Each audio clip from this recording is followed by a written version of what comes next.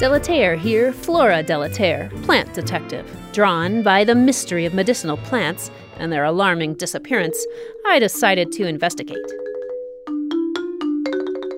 I'm in a farmer's field near Herat, Afghanistan. For centuries, here and across the border in Iran, people have cultivated this tall, feathery plant.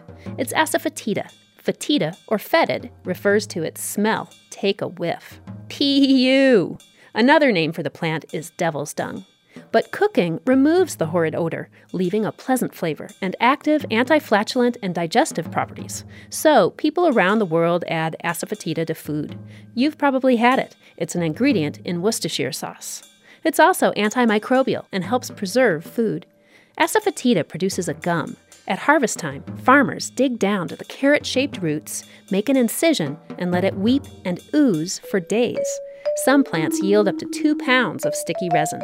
Farmers scrape this off and sell it. The Plant Detective is a project of Montana Public Radio, Bastyr University, and the American Society of Plant Biologists.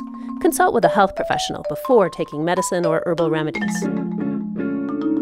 Folks, medicinal plants are everywhere, and you gotta treat them right, because someday they might be treating you.